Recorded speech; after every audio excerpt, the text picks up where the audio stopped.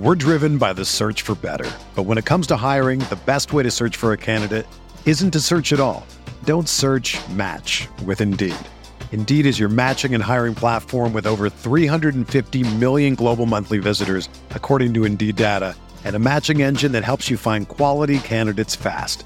Ditch the busy work. Use Indeed for scheduling, screening, and messaging so you can connect with candidates faster. Leveraging over 140 million qualifications and preferences every day, Indeed's matching engine is constantly learning from your preferences, so the more you use Indeed, the better it gets.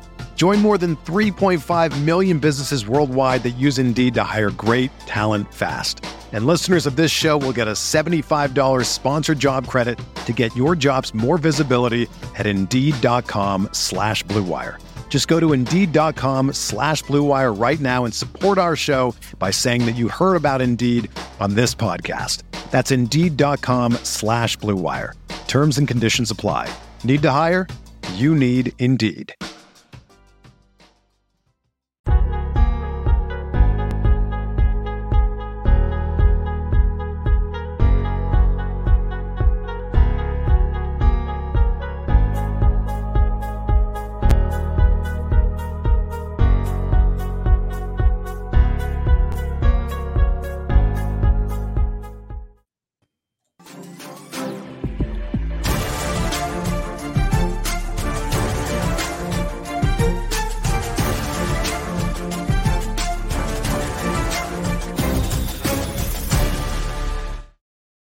Welcome to the Tuesday, September 21st edition of the RotoWire NFL podcast, brought to you by WynnBET. I'm Joe Bartle. You can follow me at JB Fantasy Sports. Alongside me is Jake Latarski. It's funny. I had talked last week about how I was going to the game and you were not, and we had the roles reversed. Yeah, I didn't go, and you did go to the Packers game. Of course, Packers whooped on the Lions in the second half and won the Monday Night Contest 35-17. But overall, how was the wet and rainy atmosphere on Monday? Yeah, it wasn't so bad. The rain didn't hit us until, the second half. It was so weird. I ended up having to go back to town for like a family matter thing. And then out of the whole situation, ended up with Packer tickets for my brother and I. So it was, a little too close for comfort in the first half, but it's crazy. It's good to be back at Lambeau. Good to be, tailgating and everything out there. It's fully back. It took that realization. The only Packer game I went to last year was the NFC Championship game. And that was far from a typical Lambeau Field experience here. We had a full house, and it honestly felt like a playoff game. People had really they stored their voices so long. I mean, it got loud. I mean, I've been to playoff games, normally even on Monday night, normally you get your game against the Lions. It's not that loud, but people were getting rowdy. People were ready for noon games, that's for sure. And it was overall a great experience. It didn't sound that loud in the broadcast, especially the first half.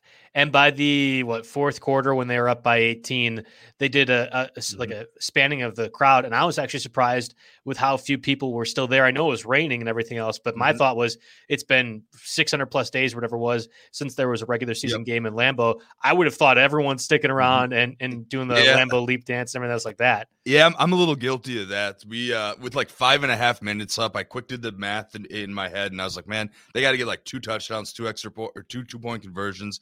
Let's go. Let's beat the traffic a little bit. We beat the traffic a little bit. We have to drive to Madison, and that's a 3-hour drive. So I was home at about 1 a.m. last night. Okay. Any takeaways from that game overall? My initial thoughts were Aaron Jones, great game, 4 touchdowns, over 100 total yards. Rodgers looked fine enough. That defense is still pretty bad. And I was thinking as I was getting ready for the show today, there's probably a half dozen defenses in the NFL that I'm yes, I will target that one. They're awful. I will go against them each and every week. I think the Packers defense is among the same group of the Falcons and Texans and Jacksonville Jaguars. And that's really troubling to me. Yeah, so I had 2 main takeaways from this game. One was it was clear they were going to come out and reestablish Aaron Jones. A.J. Dillon got involved a little bit as a change of pace, but he's not really ready to be started in any fantasy leagues and probably won't be until maybe in the second half of a longer season here when we start to manage these guys' workloads a little bit. But no, Aaron Jones, they came out and they got after it with stretch plays, tosses, misdirection, typical LaFleur stuff. So, any Aaron Jones owners can breathe a sigh of relief there. The other thing is, the Packers defense, of course, they're bad. But, and of course it was Kevin King once again, right? On Quintez Cephas, Right. a guy that we were kind of liking as a deep sleeper. I mean, he's getting the benefit of the doubt as, again, being kind of the last man standing in Detroit. But Kevin King got burned now by a guy in Cephas that, one, fell down on the play initially. Two, Cephas has always been known for his, his body control, athleticism, physicality, and hands. He's never been known for breakaway speed. So a guy falls down, gets up, and burns Kevin King. Now we have a change into the guard. And Stokes, I think, we're going to see a lot more run in one-on-one coverage. And he made a great play on fourth down in the end of that quarter. So the Packers defense still clearly has a lot of figuring out to do itself. And, they're going to be one to target. I agree with you there. I will definitely concede that point, but, hopefully taking steps in the right direction here. I think you can still, I know it's the Lions, but I don't see any other team, suddenly taking over and surpassing them in the North. Yeah, I'm disappointed. Again, the Joe Barry scheme through 2 weeks is difficult. You and I are both Badger fans. I really wish they would have convinced Jim Leonhard to actually take that defensive coordinator job, because I think that would have been a completely different situation. And we just love Madison too much, man. Everyone loves it. Instead of that's where we call home. That's where Jimmy calls home. Like the pathetic Last Dance that you see in spoof movies of like nerds who leave at like 9 o'clock at a midnight prom thing. Like that's their Last Dance. I think that's what the Packers are going to be doing after they get bounced in the divisional round or something like that. I'm not looking forward to the season the way the defense is going right now. So, all right, well, we'll get to a few of the pickups, and I think honestly, it's going to be a bit more of a mundane week for those. Obviously, the big injuries that occurred were mainly to the quarterback position, and I wrote in our pre-breakdown or whatever. There's more of duds than dudes at this point. The quarterbacks that got injured, but there is a few wide receivers and running backs to at least monitor as well too. Before we do that, let's get from our sponsors, WynnBET. If there's one thing we appreciate here at RotoWire, it's making good decisions, and even more so, making the right decision. Listen up, folks. I have an incredible offer for you with RotoWire's newest partner, WynnBET, the premier digital casino and sportsbook app. WynnBET is now exclusive sponsor for RotoWire's fantasy podcast, and WynnBET brings you all the latest action with a user-friendly interface, moneyline bets, boosted parlays, over-unders, round robins, live betting, and so much more right at your fingertips. If you want to break from sports betting, head to WynnBET's digital casino, take a spin on roulette, double down on blackjack, slamless slots, or try your hand at baccarat.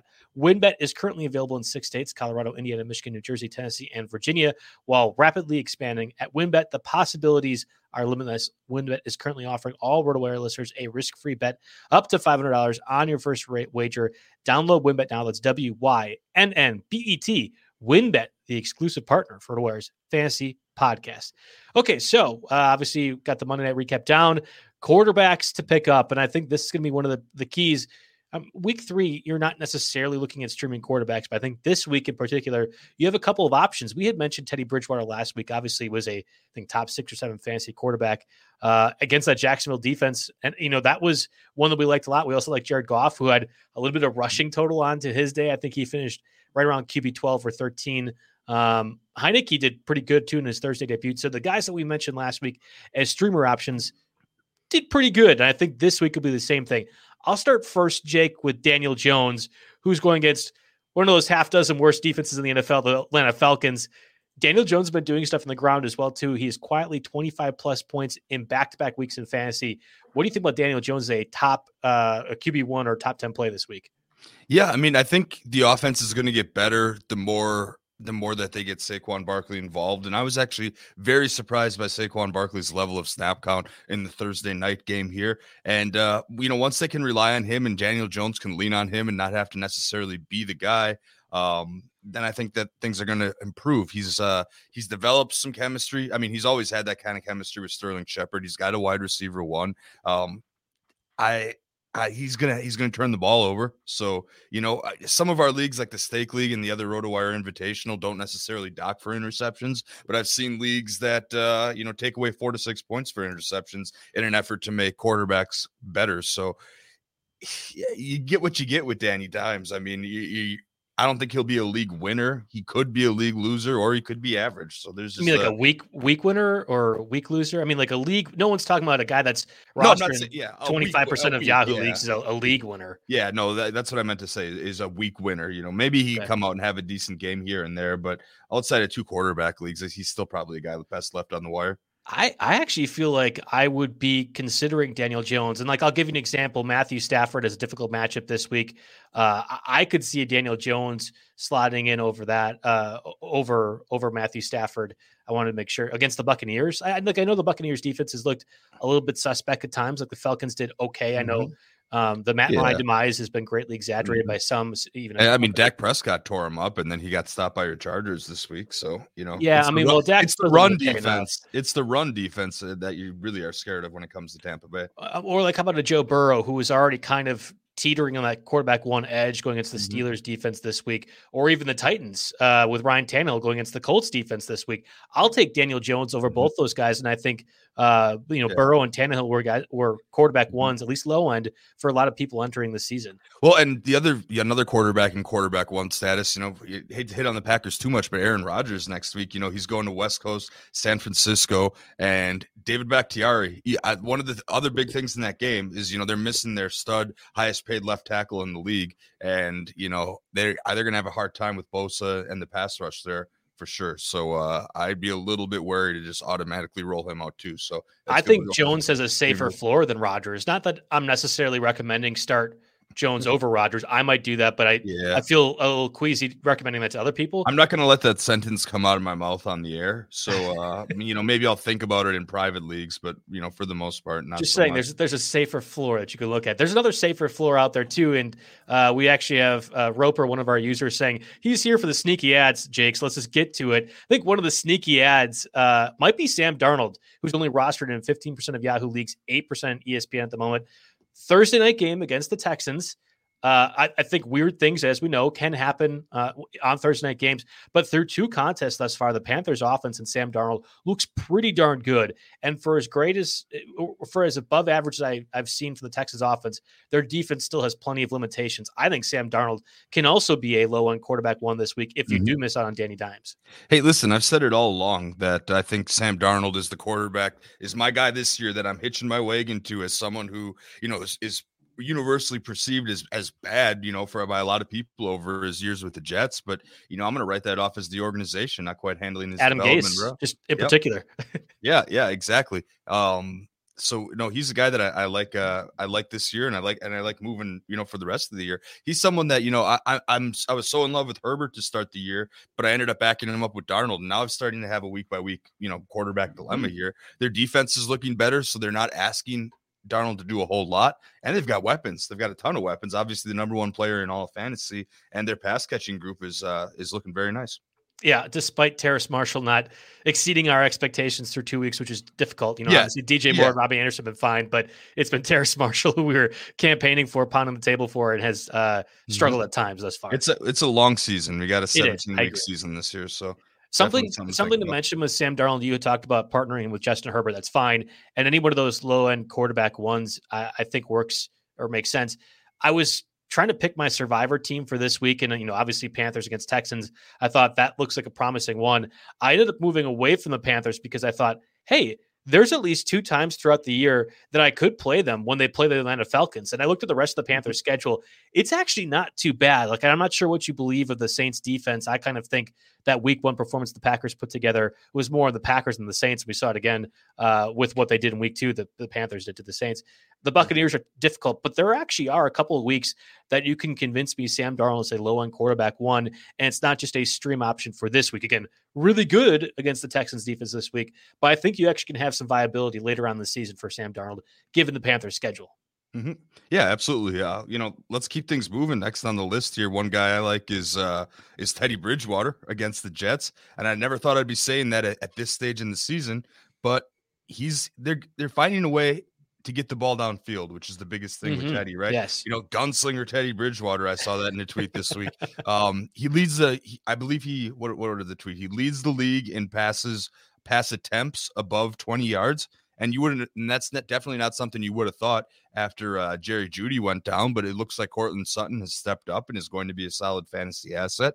And then of course he's got the Jets this week. So, he's another possible streaming option, someone who you would think about starting, in a 2 quarterback league, or if one of your guys went down. So I'll start Darnold and Daniel Jones over Teddy Bridgewater. Not to say Teddy Bridgewater is not a low-end quarterback one option as well. In fact, we named 3 or 4 guys that like the Joe Burrows, the world, Matthew Staffords that you might consider benching for these guys. I think the Jets defense is serviceable enough. Like it's better than the Packers. I feel confident saying that. And I know the Jets offense is so hapless and just dreadfully bad, whether it is Zach Wilson's fault or anything else like that, where there's a situation that you're just going to have Melvin Gordon and Javonte Williams dominating off the touches because that offense is never going to be able to score enough points to be competitive against anybody else. That's my one concern with Teddy Bridgewater, whereas Sam Darnold and especially Daniel Jones, they really have to move the ball passing, whether it be Saquon Barkley or Christian McCaffrey getting involved. Fine.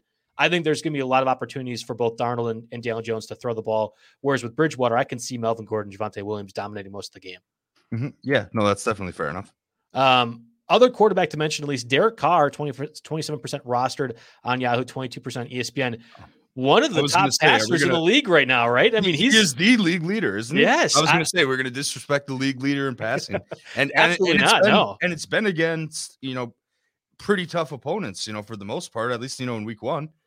The Ravens got hit by injuries, of course, but I don't know. He seems to be developing chemistry with Ruggs and Edwards, and I think the Jacobs injury and him being limited also is having a lot to do with that. Because if you're John Gruden, your identity of your football team that you want is to have Jacobs running the ball and plugging away late in games, and they just haven't quite have the running back. Yeah, no, I completely agree. And the Dolphins' defense of those first three that the Raiders, or I guess will face the Raiders defense or Raiders offense thus far. I think the Dolphins defense is probably the worst of the Steelers and Ravens. And we've seen how successful Derek Carr has been. I think it's good. Xavier Howard is the one concern I have, but when one of your cornerbacks takes away one option, fine. The way they've been moving that ball, Hunter Renfrow, Darren Waller, Henry Ruggs getting involved. We'll talk about him a little bit later too. There's a lot of key pieces. And I think this sum is making the whole offense look a lot better than we would have anticipated entering the season. Mm-hmm. Yeah, no, they've definitely got assets. I mean, even Hunter Renfrow is like wide receiver 3 or whatever on that depth chart. He's someone that I picked up in Stake League last week. Yeah. Mm-hmm. I think he's going to be a pretty good pickup. But again, maybe a foreshadowing as we discuss more of these guys. Let's get to some of these injured duds again. I know there's the dudes, Andy Dalton, Tyrod Taylor, Carson Wentz. These guys are mostly quick hitters here, right? It's more or less a refresher for 2 quarterback leagues. Yeah, exactly. But, exactly. Okay. We have Andy Dalton undergoing an MRI to his knee. Justin Fields is already rostered in 51% of Yahoo leagues and 56% of ESPN leagues. I'm only mentioning because I feel like we have to. He's on every other waiver wire article. He doesn't quite meet our threshold for the podcast where again, we're looking at targeted players under 50% roster in Yahoo. I'm not jacked. Like all 4 of those main names that we mentioned, Darnold, Bridgewater, Carr, and Daniel Jones, I will start over Justin Fields. So let somebody else spend a $4 to $6 in the budget because maybe the Fields upside's there. I like the week-to-week start that you get out of any one of those 4 veteran guys that we mentioned. Yeah, absolutely. That's kind of why we always divide the quarterbacks into 2 sections, guys that you can actually pick up and maybe hold. And guys that, are just going to be helpful short-term, 2 quarterback league type of situation. Fields is probably available if your league is relatively active. I think after a couple of Dalton starts, people probably get, they want to get after some of these trendy waiver wire targets. And I'm guessing Fields was a drop for a lot of these leagues, so he might be out there. He's worth checking. I mean, he's another one of those guys that I don't feel super great about the Bears' chances on a whole this year. We took him as the under in our team over under win totals, but maybe he has a couple Jalen Hurts-y type games, towards the end of the season, something like that. That's kind of what I have for expectation. But I know Matt Nagy has been very firm in saying if he's healthy, Andy Dalton is our quarterback. So you're going to have sporadic. Can you really afford to hold that weight on your roster? That's a decision you'll have to make. Yeah. Tyrod Taylor, obviously playing Thursday night against the Panthers. Likely he's not going to be out there. This is going to be Davis Mills time, the 3rd round pick. And I think it was the Texans' first pick of this past draft, obviously with the Laramie Tunsil trade still divvying out the draft picks to the Dolphins. I'm not a huge fan of Davis Mills. Our college experts, John McKechnie and Mario Puig, have talked ad nauseum about how Mills is just not that good. But I did pick him up in a deep keeper dynasty format, if only because Tyrod Taylor, for whatever reason, has super bad luck with these injuries. And I think if you're the Texans, who are clearly not playing Deshaun Watson, that's a different situation altogether, are looking towards the future. And I think Davis Mills is more or less a future option for them. So I think he could start all year. I'm assuming one of those guys grabbed him in our 14-team dynasty, right? Yeah, I think he was drafted in like the second or third round as Kellen Mond and someone else. Wow. Yeah, quite a bit. As far as, long-term outlook, sure. But this week outlook, I'd be a lot more interested in streaming the Panthers defense against the rookie than going any other direction. They're one of the top pickups for a reason, I think, defensively. And then we have Carson Wentz, who has sprained both of his ankles. That's impressive even for someone like me who, sprains his ankle every time he plays basketball on RotoWire Hoops on Mondays. Tennis is what gets me. I make that cut towards the net and it just rolls right over. Okay. All right. Well, either way, Jacob Eason, now you're likely starting quarterback for the Colts, at least this week. It is the bad Titans offense, but then also it's Jacob Eason, who I don't think is very good. I'm staying away from this altogether. And I don't, even in like 2 QB leagues, if I can avoid playing Jacob Eason, I'd like to. That has implications to other positions in the waiver wire too. Cause I was thinking about maybe finding like Zach Pascal or somewhere on here because of his red zone prowess and that kind of thing. But I mean, how much do we actually expect the Colts to move the ball here? So they'll be pretty one-dimensional. Maybe Jonathan Taylor is good enough to get it done, but if you're rostering like Michael Pittman, like me, for example, and he had a good week last week, and you're thinking, oh, maybe I'm going to start him this week, just keep in mind, in the back of your mind, the quarterback situation that's happening there. Yeah, completely agree with you. Let's move over to the running backs. Before we do that, though, let's get a word from our sponsors, Blue Wire. We're driven by the search for better, but when it comes to hiring, the best way to search for a candidate isn't to search at all. Don't search, match with Indeed. Indeed is your matching and hiring platform with over 350 million global monthly visitors, according to Indeed data, and a matching engine that helps you find quality candidates fast. Ditch the busy work. Use Indeed for scheduling, screening, and messaging so you can connect with candidates faster. Leveraging over 140 million qualifications and preferences every day, Indeed's matching engine is constantly learning from your preferences, so the more you use Indeed, the better it gets. Join more than 3.5 million businesses worldwide that use Indeed to hire great talent fast. And listeners of this show will get a $75 sponsored job credit to get your jobs more visibility at Indeed.com/Blue Wire. Just go to Indeed.com/Blue Wire right now and support our show by saying that you heard about Indeed on this podcast. That's Indeed.com/Blue Wire. Terms and conditions apply. Need to hire? You need Indeed. Whether you're a world-class athlete or a podcaster like me, we all understand the importance of mental and physical well-being and proper recovery for top-notch performance. That's why I'm excited that Unified Healing is sponsoring this podcast. Unified Healing is a new and super innovative global network of wellness centers powered by Energy Enhancement System, or EE System. If you haven't heard of the EE System, you'll want to listen up. This technology promotes wellness, deep relaxation, purification, and rejuvenation.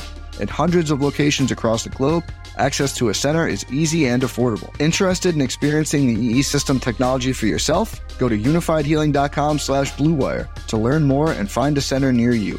That's UNIFYDhealing.com/Blue Wire. No material or testimonials on the Unified Healing website are intended to be viewed as medical advice or a substitute for professional medical advice, diagnosis, or treatment. Always seek the advice of your physician or other qualified healthcare provider with any questions you may have regarding a medical condition or treatment and before undertaking a new healthcare regimen, including EE System.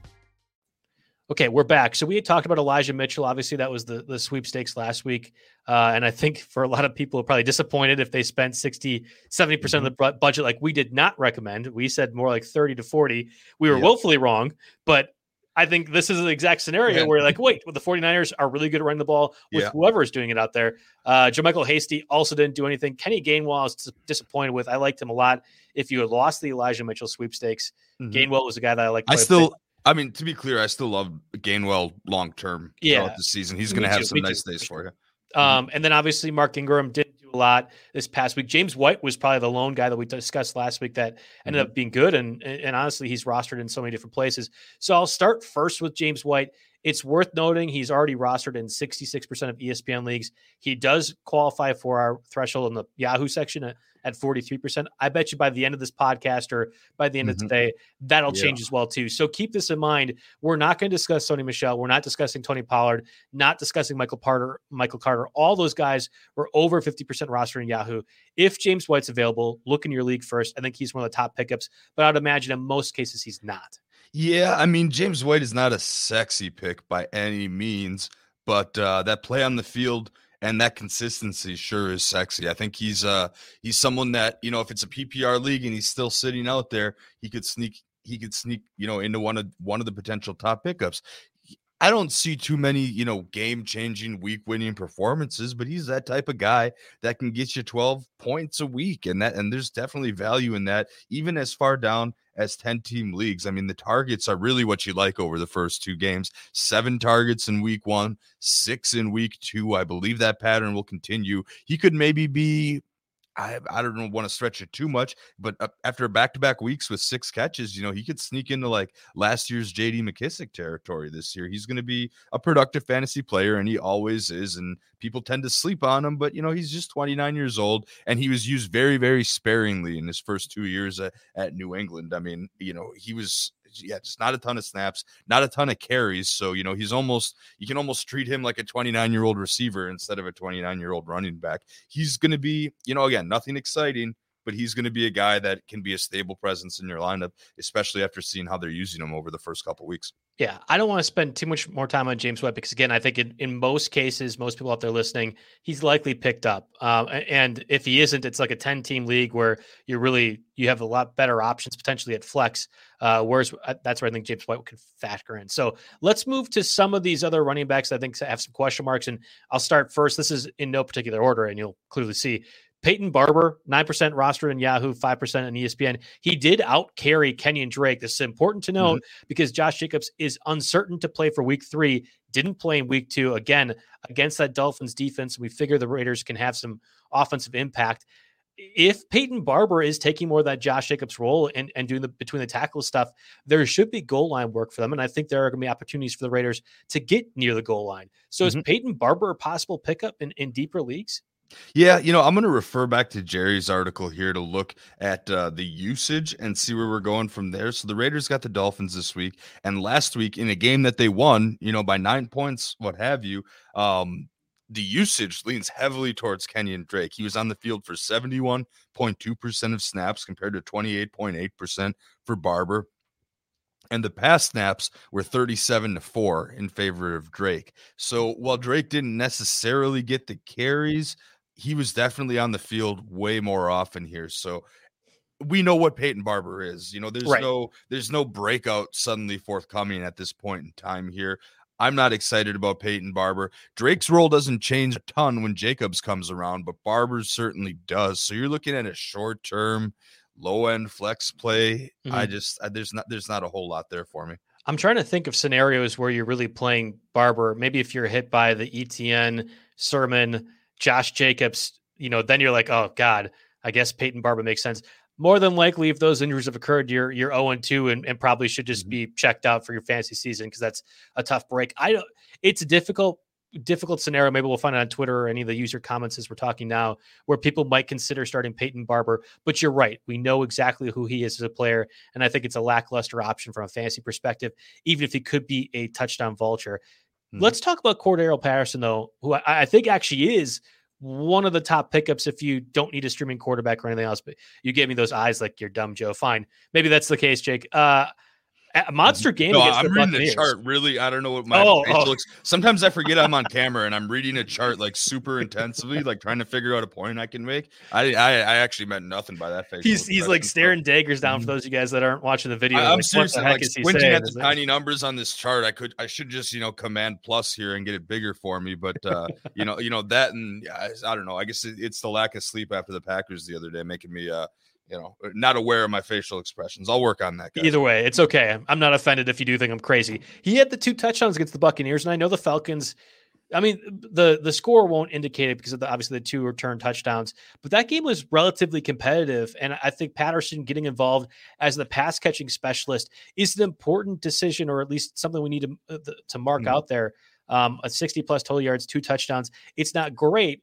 But given Patterson's size and the fact that Mike Davis is also lackluster as a running back himself, I kind of think Patterson has a role in the future for this offense. But what do you think? Yeah, he absolutely has a role, and I think of him in a similar vein as James White. I'm not going to run out and call him the top overall pickup like I know some publications out there might, but he's someone that you can count on for some snaps, count on for some targets, especially. Gets a lot more attractive in PPR leagues. But when you really look at the breakdown, you have to consider a couple of things. One, Tampa Bay, we praised their running defense early in the year. This is not the game for any kind of between the tackles runner to succeed here. So, of course, Cordero Patterson was going to get more involved than a typical game. You look at the overall snap percentage distribution. Davis was on the field for 63.4% of snaps. Cordero Patterson, 33.8% of snaps. That's obviously troubling. And even pass snaps. So Mike Davis was on the field 33 pass snaps and Patterson 17 pass snaps. So obviously, and Davis out-targeted Patterson too. So of course you're going to have to mix things up, try something different against Tampa Bay here. But Davis, if you look at the underlying numbers beyond just the box score, he was on the field more. He was on the field significantly more on early downs. He even played 53.3% of the third down snaps here. So I don't know. Yeah. So it's just it's a little overblown. Yeah. Let's play this out. So again, we didn't talk about Tony Pollard because he's over 50% rostered on Yahoo and ESPN. Michael Carter the same way. Would you rather have both Tony Pollard and Michael Carter over Patterson? Is that what I'm getting at here? I would rather have Tony Pollard because I think the Cowboys will see more positive game flow, for that situation. Even if he's splitting time with Zeke. Because let me just look at. I want to look at the Cowboys backfield now because I just gave the full rundown on the Falcons and the Cowboys still. So Tony Pollard 33.9% of snaps this week, and Cordero Patterson 33.8% of snaps. So we're essentially looking at pretty close to the same player. With Pollard, I think more likely to get a touchdown carry, which he did this past week. Yeah. And Pollard looks explosive running the ball. And I'm not sure we can ever say the same thing about Patterson. But if Patterson is going to be more of your pass catching specialist, again, the snap count didn't reflect that this week, but production could have. Maybe there's a scenario. I would rather have Pollard, Carter, any of those top guys. Maybe I think Patterson I'd take over Sony Michel. I'm not enthused about his possibilities if Darrell Henderson was missed time. I don't think that really matters much, but that's about it. So again, I talked about the top of the show.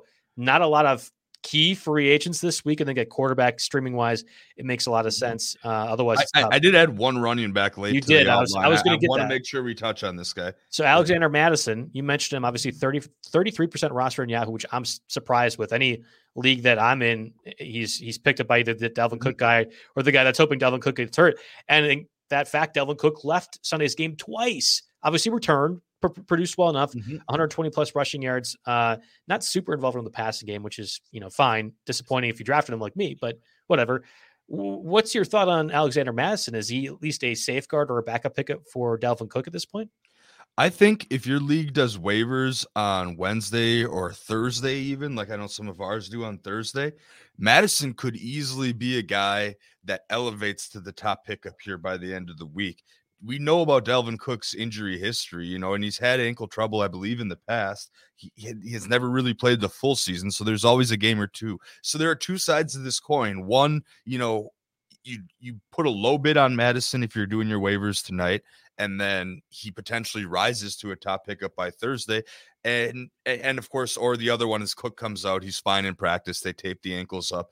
They're ready to go. They have the Seahawks this week who, again, short sample size, but they're 31st against opposing running backs. So that's something to, to maybe make note of.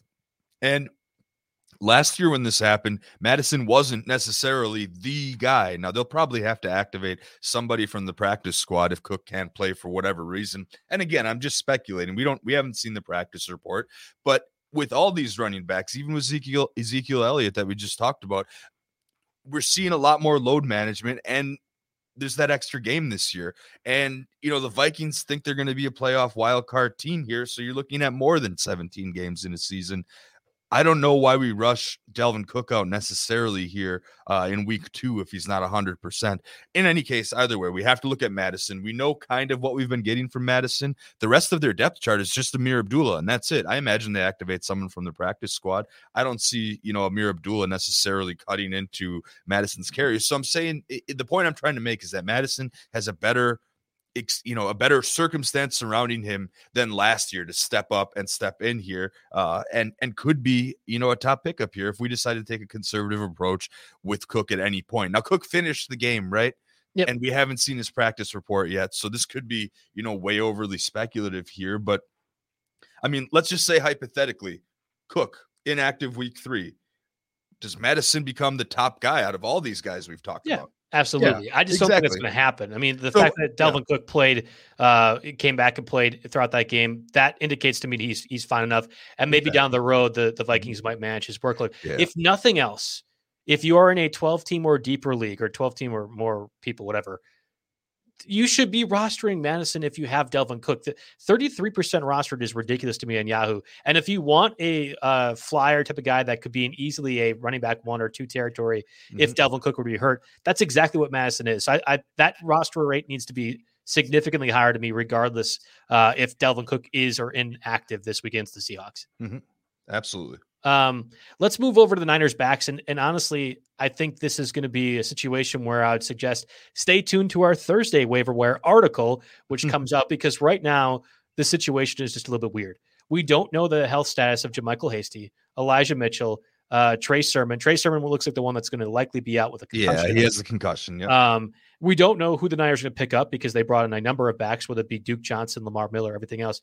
The guys that they have been indicated to at least try out tells me the pass catching role, whatever that is in that Niners offense from the backfield, is the one that they're trying to fill. So that means to me, Elijah Mitchell will be healthy and available to go. And if that's the case, even if Mitchell is a questionable game time decision against the Packers on Sunday, if Mitchell is good to go, Mitchell is a running back 1 against that awful defense this week. Just keep that in mind. If it is Lamar Miller or Duke Johnson or something else like that, I'm probably not playing them. So it matters more to me the status of JaMycal Hasty and Mitchell, less so who they pick up as the primary backups to those guys. Yeah, I mean, Lamar Miller, Duke Johnson got like Hail Marys and Kevin Payne, he does the written waiver wire article every Tuesday, and he always does a primary, secondary targets and Hail Marys. Those guys are basically, $1 flyers in 20-team leagues at this point. I don't see them coming in and suddenly making that much of an impact for San Francisco, but, they're one of the most injured backfields. Their entire depth chart, basically, that I'm looking at right now has an injury status. I'm not looking to pick up Jock Patrick or Trenton Cannon. I mean, wasn't Trenton Cannon? Trenton Cannon was just the Ravens you were talking about in the last podcast. By the Ravens, who had the worst. Yeah, exactly. So it's a body, to fill out there, and there's not a whole lot to like about that. There's nothing actionable that I think we can do right now with this exactly backfield. Again, I'd say stick around for that Thursday article on the site. I'm not sure who does it. I think it rotates week to week. I think maybe Dan. I don't know. Okay. We'll Either way, we can tweet it out if that were to be a situation that unfolds. Real quick, Jake, go ahead and kind of expound upon the Jets backfield. I already talked about Michael Carter as a guy that we're trying to not mention so much because he's over 50% rostered in our Yahoo formats. Yeah. But Tevin Coleman, Ty Johnson, I mean, this is a weird situation in a bad offense that at least bears mentioning. Yeah, Ty Johnson got the start, right? Ty Johnson's snap share was identical to Michael Carter. He got one more carry. Michael Carter was more the pass catching back, and as a result, got a slightly higher touch rate. Just wanted to throw Ty Johnson out there. I'm not really looking to get too involved in the Jets backfield, but the numbers say that he at least they'll roll with the hot hand. The numbers maybe suggest Tevin Coleman might not be worth rostering after getting less than 10% of the snaps and only 5 carries. I don't know. It's a backfield in the National Football League. I'm not too interested, but I just wanted to lay out that backfield distribution because I thought it was interesting, and maybe there's an opportunity to take something out of that. If nothing else, I think Tevin Coleman's probably a drop right now.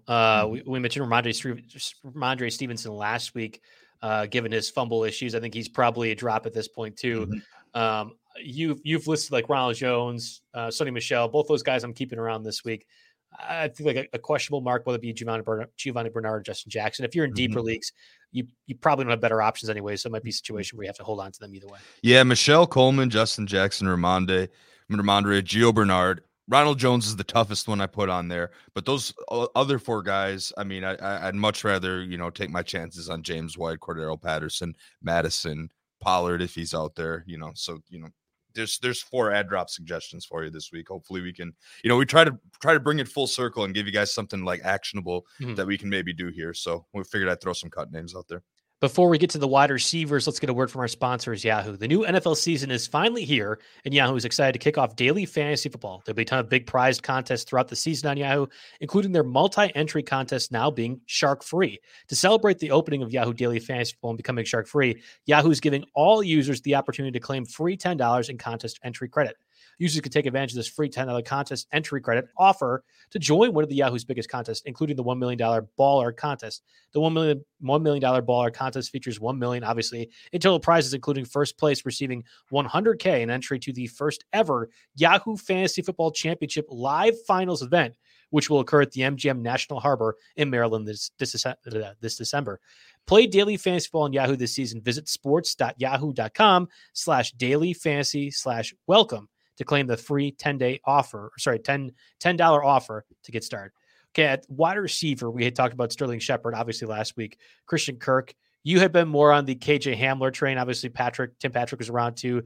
We also had mentioned that KJ one didn't Osborne. work out. I'll take my lump there. I was going to say, I was more on the Tim Patrick train. You really were pushing KJ Hamler. I had too much dynasty brain going. I think I'm going to write it off as that being my excuse. Well, I thought it was more that you were thinking of KJ Osborne, who obviously had a pretty good game, and Hunter Renfrow. And I think let's start there with KJ Osborne.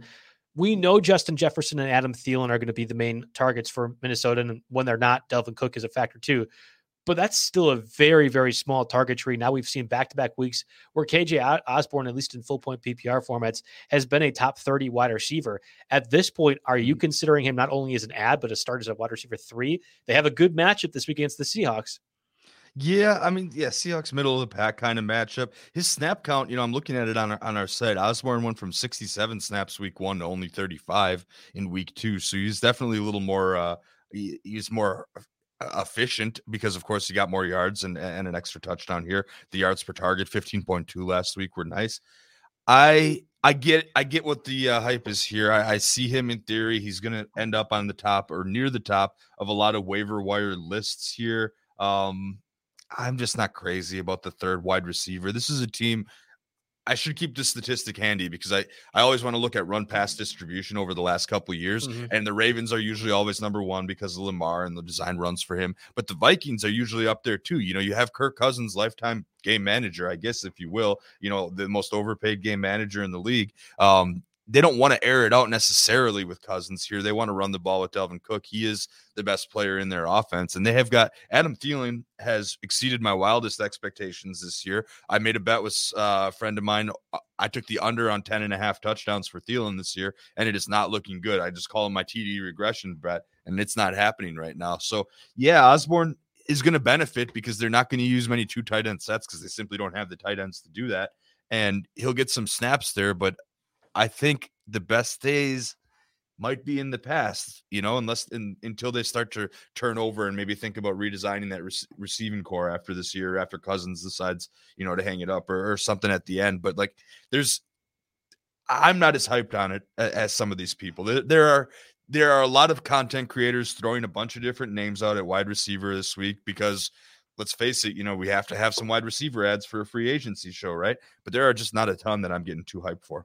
Yeah, 5 catches, 91 yards, 6 targets. Last week, he had 9 targets, 7 catches for 76 yards, at least in a full-point PPR format. Maybe, and you had talked about acquiring Hunter Renfrow in Stake League. Would you rather have Osborne or Renfrow? And I imagine you actually made that call already. Like you target the Renfrow scenario in this case. Mm-hmm. Yeah. I'm trying to think if I made that call already or not, or if someone did that.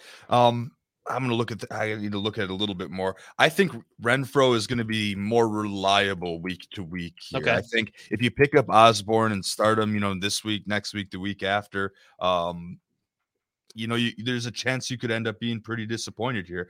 Renfrow actually has 1 more target through the first 2 weeks, but I guess he was helped by that overtime game and a couple of tough matchups on deck before his bye week.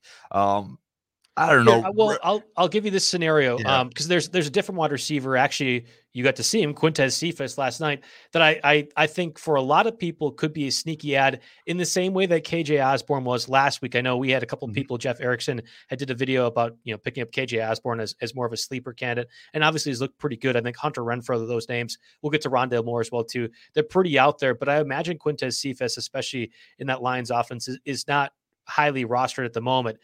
You look at like on RotoWire, the opposing ranking matchups and Quintez Cephas over the next 3 weeks has the Ravens, Bears, Vikings, Bengals, all 20 or lower in terms of points allowed to fantasy wide receivers. Let's reverse that to KJ Osborne, who has the Seahawks, Browns, and Lions over the next 3 weeks.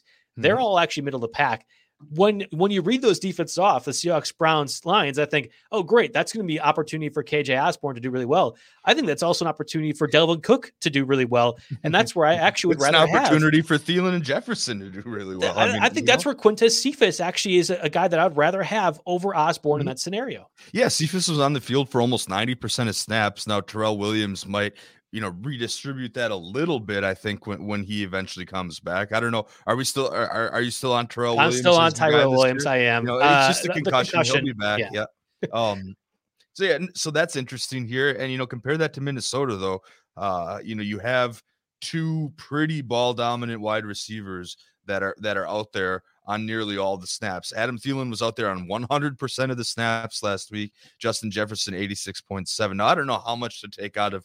It was a decrease in snaps for Osborne any way you put it, and he had a better game. That pattern doesn't click with me, but will there be games when a wide receiver 3 is acceptable in this Vikings offense? Sure. Pick him up and maybe you can catch lightning in the bottle a couple more times, but I'm really not expecting production like this on this team with this roster makeup consistently for the rest of the year.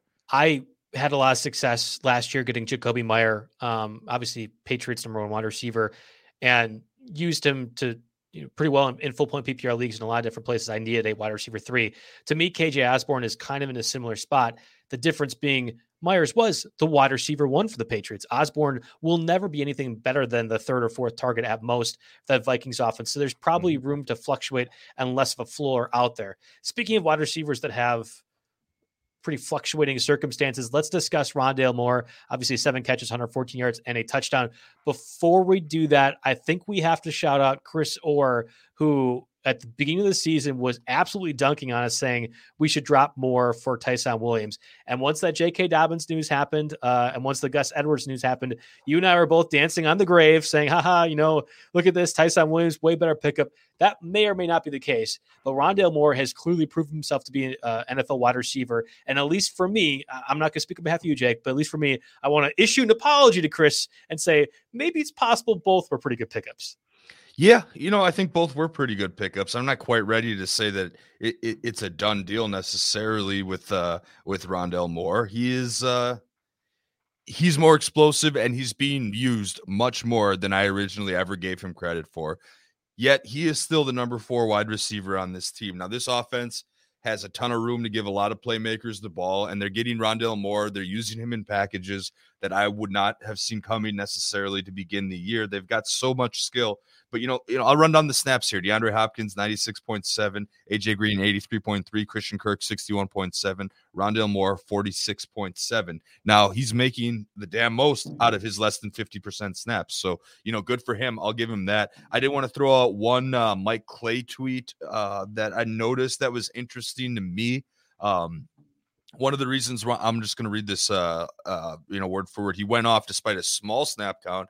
Arizona doesn't move its wide receivers around. He says Hopkins aligned with Patrick Peterson on 31 of his 37 results, and that's why, as a result, DeAndre Hopkins wasn't targeted that much. So I'm not going to say this is a fluke because there are chances for more games like this, the way that he is being used in that offense. And if any of those receivers ahead of him on the depth chart get hurt, as AJ Green is prone to do. And again, they're very different types of receivers, but that'll open up more snaps. More opportunities. Yep. Yeah. And more opportunities. So again, I'm pumping the brakes here because I think this was a bit of a unique game.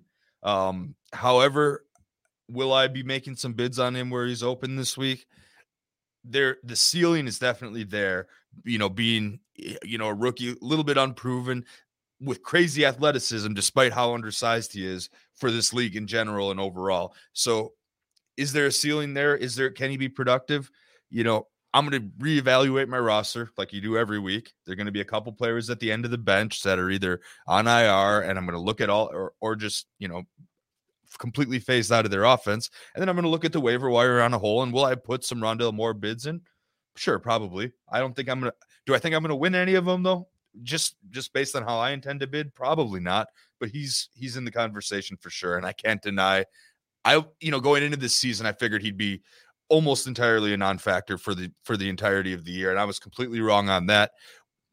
I still don't think he's a complete game changer from a fantasy perspective here. And I'm definitely going to be less hyped about him than most people, but I will take my lump on this one and say that he has greatly exceeded my expectations. I only bring up the apology tour to Chris because I rarely, if ever, get into any Twitter fights. And you never know, obviously, on this site, ways people say things, you can always interpret a different way. I thought there was a little bit of like antagonistic, like he was kind of, and then there's like, oh, no, I'm, I'm not kidding. So there we go. I mean, like I will issue the apology if there is one needed. I think Rondale Moore will be a fantasy factor at some point. Rarely do you want to roster a backup wide receiver, but I think you mentioned this is key. If an AJ Green, if a DeAndre Hopkins, wide receiver, a fourth string wide receiver. Well, I'm saying a backup wide receiver for fantasy purposes. If any one of those three, Christian Kirk included, gets hurt, Moore becomes way more of a factor in that offense.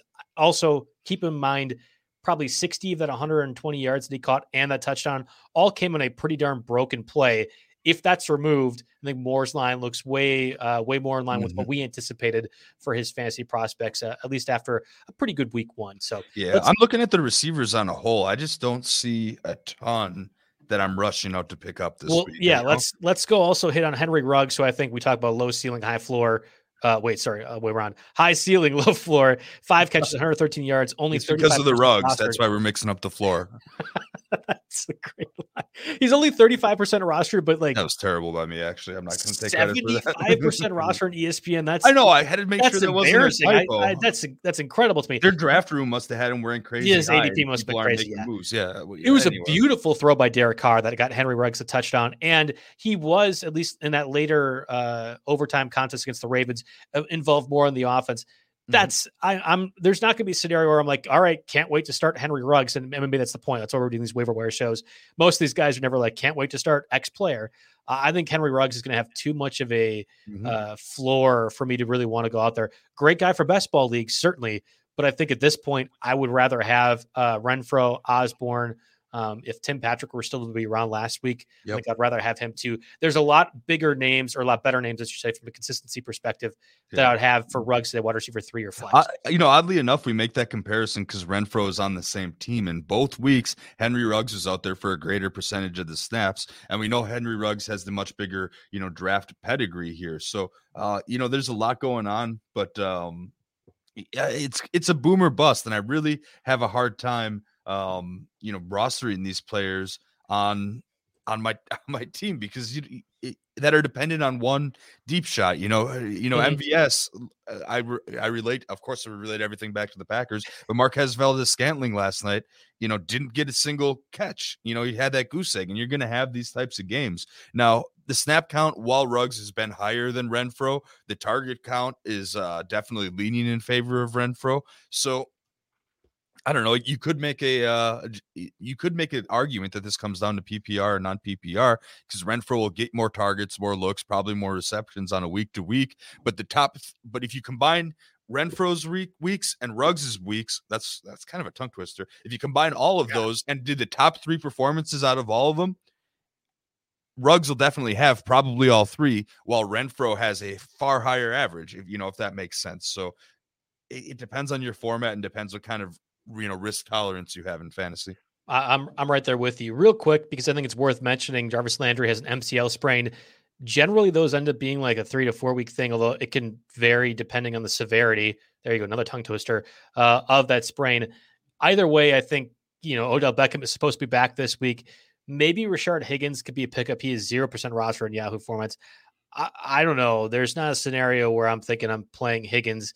But if I was at least worth mentioning, I don't know. What's your take on this, Jake? Am I crazy for at least mentioning him? Listen, I used to cover the Browns back in the day, and our NFL editor always likes to give me the Browns for for inactives on Sunday mornings. So I'm always watching, outside of the Packers, the Browns are oddly enough one of the teams that I watched the closest. And there are a couple factors that are coming into play here. Donovan Peoples-Jones with Beckham out has been the number 2 wide receiver. It's been pretty clear. And he's done little with those opportunities, though. That's worth mentioning. He's done little with those opportunities. He's even, I believe, he turned the ball over, if I remember that right, when I was watching Red Zone. Yeah. But Odell Beckham, I think we can almost say guarantee is coming back week 3. I guess you could always suffer a setback in practice, but the consensus seems to be that all along week 3 was the target. So number 1, you got Odell Beckham back. Donovan Peoples-Jones is your number 2 wide receiver. Anthony Schwartz is your number 3 wide receiver, and Rashad Higgins is barely active. I don't really have much interest in Higgins, and if I was forced to pick up someone, I'd be looking at Peoples-Jones first, and even in a deepest of formats, probably Schwartz over Higgins. Only reason I mentioned Higgins, obviously with Jarvis Landry out, Higgins played 43 snaps, so that was 70% of the workload. Schwartz and Donovan Peoples-Jones saw less of an opportunity. I think it was Higgins that got the biggest bump, but didn't do a lot with it. And like even David Njoku, Austin Hooper are going to be more of your main targets. And once Odell comes back, I think he is too. I'm not interested in getting him either, but I'm also not going to go out and aggressively get Donovan Peoples-Jones or Schwartz. I have Schwartz in a few dynasty leagues, and I actually did start him stupidly in one of them. But that's a different scenario, and I think for most listeners, it doesn't apply. Yeah, I mean, I think what happened is, after Landry went down, Peoples-Jones and Schwartz, their roles stayed the same, and it was Higgins whose role jumps up a ton. I can't say with certainty who's leaving, who's getting less because of Odell Beckham, but I guarantee you that Rashad Higgins doesn't see 72% of the snaps against the Bears this week. Yeah. Let's real quickly go through the tight ends. I think there's actually more value in streaming defenses to mention, so I want to save some time for that.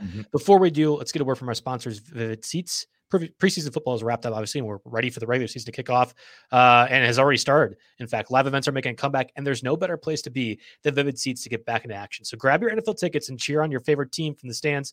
That really does feel great to say. Even better, and I'm jealous of you being able to do that, Jake, yourself.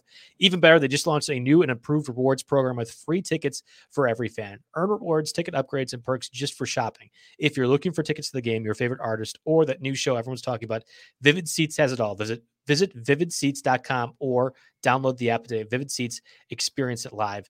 The 2 tight ends worth mentioning: Max Williams, 7 catches, 94 yards. He'll be going against the Jacksonville defense this week. And then there's Dan Arnold, who had 3 catches for 55 yards against another bad defense in the Texans on Thursday Night Football. There's not a scenario where I'm really rostering Dan Arnold or at least starting him this week, despite that great matchup. Maybe you can make a case for Max Williams, but I think I'll still roll the dice with whatever my low-end tight end ones, those 12 through 16 ranges are. I think if it's Max Williams or Anthony Ferguson, for example, I'll go with Max Williams, but there's a really low bar that Max Williams still has to clear for me to be able to start. Yeah, I mean, again, Max Williams plays for Arizona. They haven't used the tight end a ton. I mean, I guess he got his catches last week, but we've been through over and over all these pass catching options they have over there. And Max Williams is only on let me see here, 26 passing plays that he's been on the field. He's only ran 21 routes, 80.8%.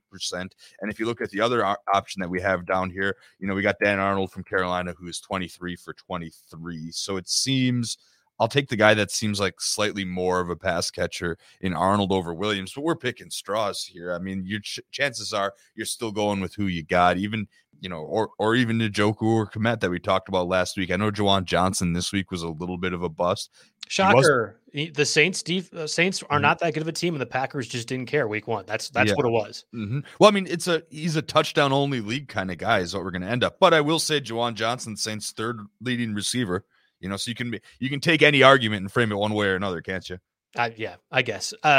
So it's fair to say not much discussion need to be had on these tight ends. Like I just don't care. And if I'm in 15 leagues and there's never a point where I'm going to be rostering Max Williams, I have to imagine most listeners don't need to listen to it either. But I don't want to just avoid a guy that had 7 catches for 94 yards when people are starting guys like Gerald Everett and Hunter Henry who are doing nothing out there. So it's just I don't want to spend too much time on it, but also understand that's a tough spot. One of our users actually asked us if I trade Kelsey, what type of haul could I get? I don't know. It depends on what your league is and everything else. But more or less, what are you sitting with as your backup? Like Noah Fant, Logan Thomas? It'd have to be somebody pretty decent. Well, I'm saying more or less, the Kelsey, Waller, Hawkinson. I think Hawkinson has now emerged over Kittle, at least. Yeah, we didn't touch on that in the Monday night game, and I was regretting that for a little bit. I wasn't giving Hawkinson the respect he deserves, both real life and fantasy. There were times where Goff just zeroes in on him. Yes. There was one series I distinctly remember. They were driving away. We're in the north end zone, and on 3 consecutive plays were all receptions to Hawkins for like 3, 4, and 5 yards, to move the chains. And yeah, Goff really zeroes in on him, and he's going to be the number 1 receiver in that offense. If you don't have any one of those 3 tight ends, I think you're more or less all kind of in the same spot. Noah Fant got the touchdown this past week. Kyle Pitts looked pretty good after a dud of a week 1, but there's going to be hit or misses unless you have one of those top 3 guys. And Mark Andrews, I think, has fallen off. George Kittle has fallen off from that round 2, and kind of now gets into these spots with high end upside, certainly, but will be week in and week out, probably disappointments for a lot of different fantasy managers. Let's go to the streaming defenses real quick. We have the Panthers, probably the top pickup at 20% roster in Yahoo leagues, 13% in ESPN against the Houston defense again on Thursday. Houston offense Thursday. That likely would be quarterbacked by rookie Davis Mills. The over-under is at 44 points overall. I know weird things happen on Thursday, and Davis Mills has, I guess, potential in some ways that you wouldn't have imagined Tyrod Taylor does. I think the Panthers defense has looked really good overall against some quality opponents, and I do not believe the Texans to be a quality opponent. So I'll go ahead and say Panthers might be one of the top pickups, not just at defense, but overall this week, possibly if you need to stream there. Yeah, I'll run through my team defense checklist here. There's always 3 factors I look for. Are you the home team? What is the over-under on the week? And, of course, what's the opponent here? That's probably the most important factor. Obviously, Carolina's on the road, and that's really the only box they don't check because Houston's going to be, with their rookie quarterback. We don't really know what to expect there. A lot of people have been saying, are the Texans really as bad as we thought? And, I think we're going to grow to see that, yes, they were as bad despite some of the fluky early season stuff here. But the over-under hits. And the fact they're on the road, to me, that at least that's negated by the fact that we have a Thursday night game here. Short week against the rookie. They're the easiest one to pick here. They've got to be your top choice. Another defense going against the rookie, possibly Tennessee, with Jacob Eason likely starting over double sprained ankle Carson Wentz. That over-under is at 48. I think it's probably because Derrick Henry and company could put up some major points on that Colts defense. It's worth pointing out Derrick Henry's only really good game against the Colts was with DeForest Buckner out last year. Buckner obviously is healthy and playing. I think they're going to have to use Julio Jones and A.J. Brown a lot more to be successful, but I do not anticipate Jacob Eason looking good. Titans defense might be good enough, but I think that offense can still run through Jonathan Taylor maybe effectively, and I don't really feel like there's a turnover or sack points that can happen. So I like the Panthers defense significantly more than the Titans, even though they have a favorable matchup against Eason. It's pretty much the Panthers and then everybody else this week. We threw the Titans on there, but they haven't really stopped anybody yet this year. So even, at least Carolina has stopped. Again, week to week league, crazy league. Carolina stops Jameis Winston, who tears the Packers up. There's no transitive, sensible math that you can do there necessarily, but at least Carolina has stopped somebody. Tennessee has not stopped anybody at all yet. And that over under 48, that's definitely a little high for what I'd be looking for in a defensive streamer, unless you've got like a juggernaut offense in that game. And, the last one I'll mention here, of course, is the Raiders. They're basically rostered nowhere, 2% Yahoo, 1% ESPN. They've got the Miami Dolphins here, and Tua's got an injury situation here. Rib cartilage, right? Something with ribs. just don't get anywhere near Tyrod Taylor's Chargers doctor, okay, with the rib cartilage.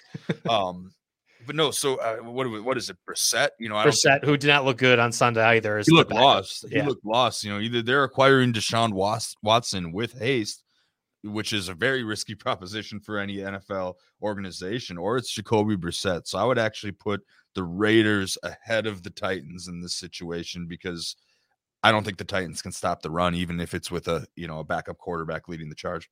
Yeah, and real quick, Cardinals are over 50% roster on Yahoo, so they just miss our podcast threshold. But they play Jacksonville this week. They're 40% roster on ESPN. 40% on ESPN. I had to write it down, just in case. They're a little bit over, but what we thought was going to be pick on the Texans all year long might actually end up being pick on Jacksonville all year long. I agree. I mean, Jacksonville's fantasy players are going to eventually get theirs. It'll largely be through garbage time and blowout games, but I could definitely see Trevor Lawrence taking a ton of lumps early on in games this year, and Jacksonville will be a team to target, just in that same group of people. I'll still pick Panthers defense this week against Davis Mills, and then I go Cardinals, and then after else, I don't care. Titans, then Raiders, then Titans. Raiders I put the Raiders ahead of the Titans because, again, at least they've showed the propensity to stop somebody at one point or another this year.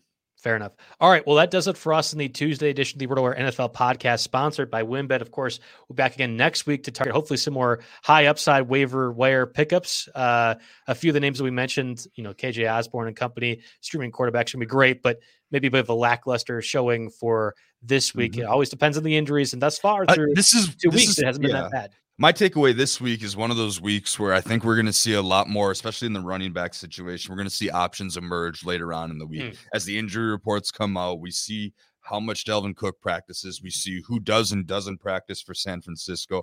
That'll be a big one. And our injury coverage in the NFL is some of the best. It is the best in the business. I'm not even going to beat around the bush there. All the big clients use us. We're on top of those practice reports every day. So, we've got you covered here at RotoWire. And I'm going to sneak one last plug in before I sign off. UFC 266 this week. You're on the RotoWire YouTube channel maybe right now, unless you're, on Twitter or Facebook. We've got a RotoWire MMA YouTube channel. Definitely check out my Twitter at RotoJake. John and I are going to do a show tonight. Fight IQ's back on Friday. I got to plug my UFC because, a week off, or I guess there's been time off. It's been a while since a pay-per-view, and we're ready to bring you the best we can bring. Awesome. All right. Well, everyone, thanks for listening. We'll be back in next week to hopefully find some more waiver wire gems. This is the story of the one. As a maintenance engineer, he hears things differently. To the untrained ear, everything on his shop floor might sound fine, but he can hear gears grinding or a belt slipping. So he steps in to fix the problem at hand before it gets out of hand. And he knows Grainger's got the right product he needs to get the job done, which is music to his ears. Call, click Grainger.com, or just stop by. Grainger, for the ones who get it done.